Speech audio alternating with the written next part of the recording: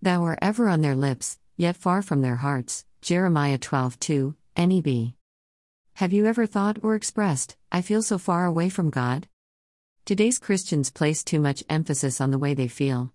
The truth is, our feelings have escalated to the point that we have an internal battle about whether or not we can really trust God.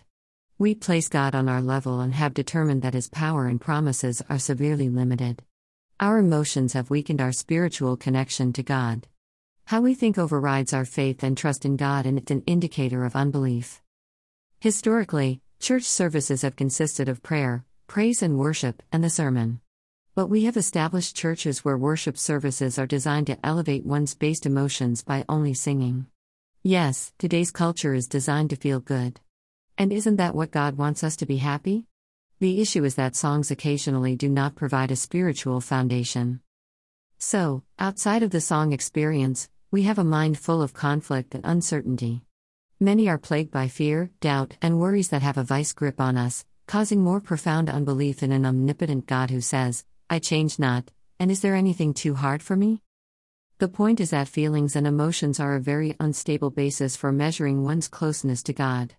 D. Win, His Healing Love. David did a self-analysis to call out his depression. Why, my soul, are you downcast? Why so disturbed within me? Put your hope in God, for I will yet praise Him, my Savior and my God. Psalm 43:5. Jeremiah complained to his father about the attitudes of his people toward God. Thou art ever on their lips, yet far from their hearts. Jeremiah 12:2, NEB. Jeremiah knew that closeness to God was measured rather by the alignment of the mind with the values of God's kingdom. D. Win. Nike had a slogan, just do it. We choose daily to rely on our limited abilities or to have total faith and trust in God. Make the declaration and commitment by speaking daily over your life, my feelings have nothing to do with my faith in God. I will trust in the power of God.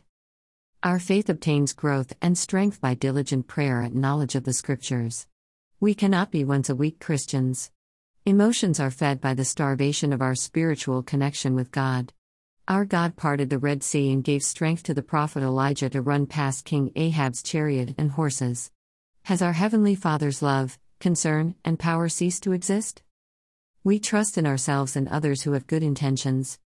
Yet, God asks, to whom then will you liken me, or to whom shall I be equal, says the Holy One? Have you not known?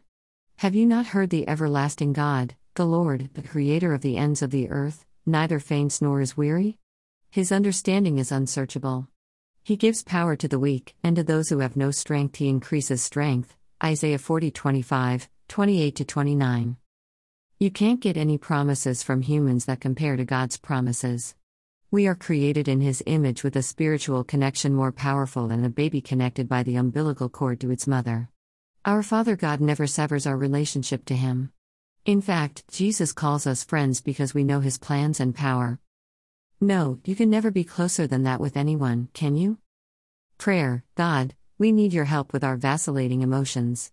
We desire a foundation that is rock solid strong, built on faith and trust. We speak victory over our emotions and our lives. In Jesus' name, we pray. Amen.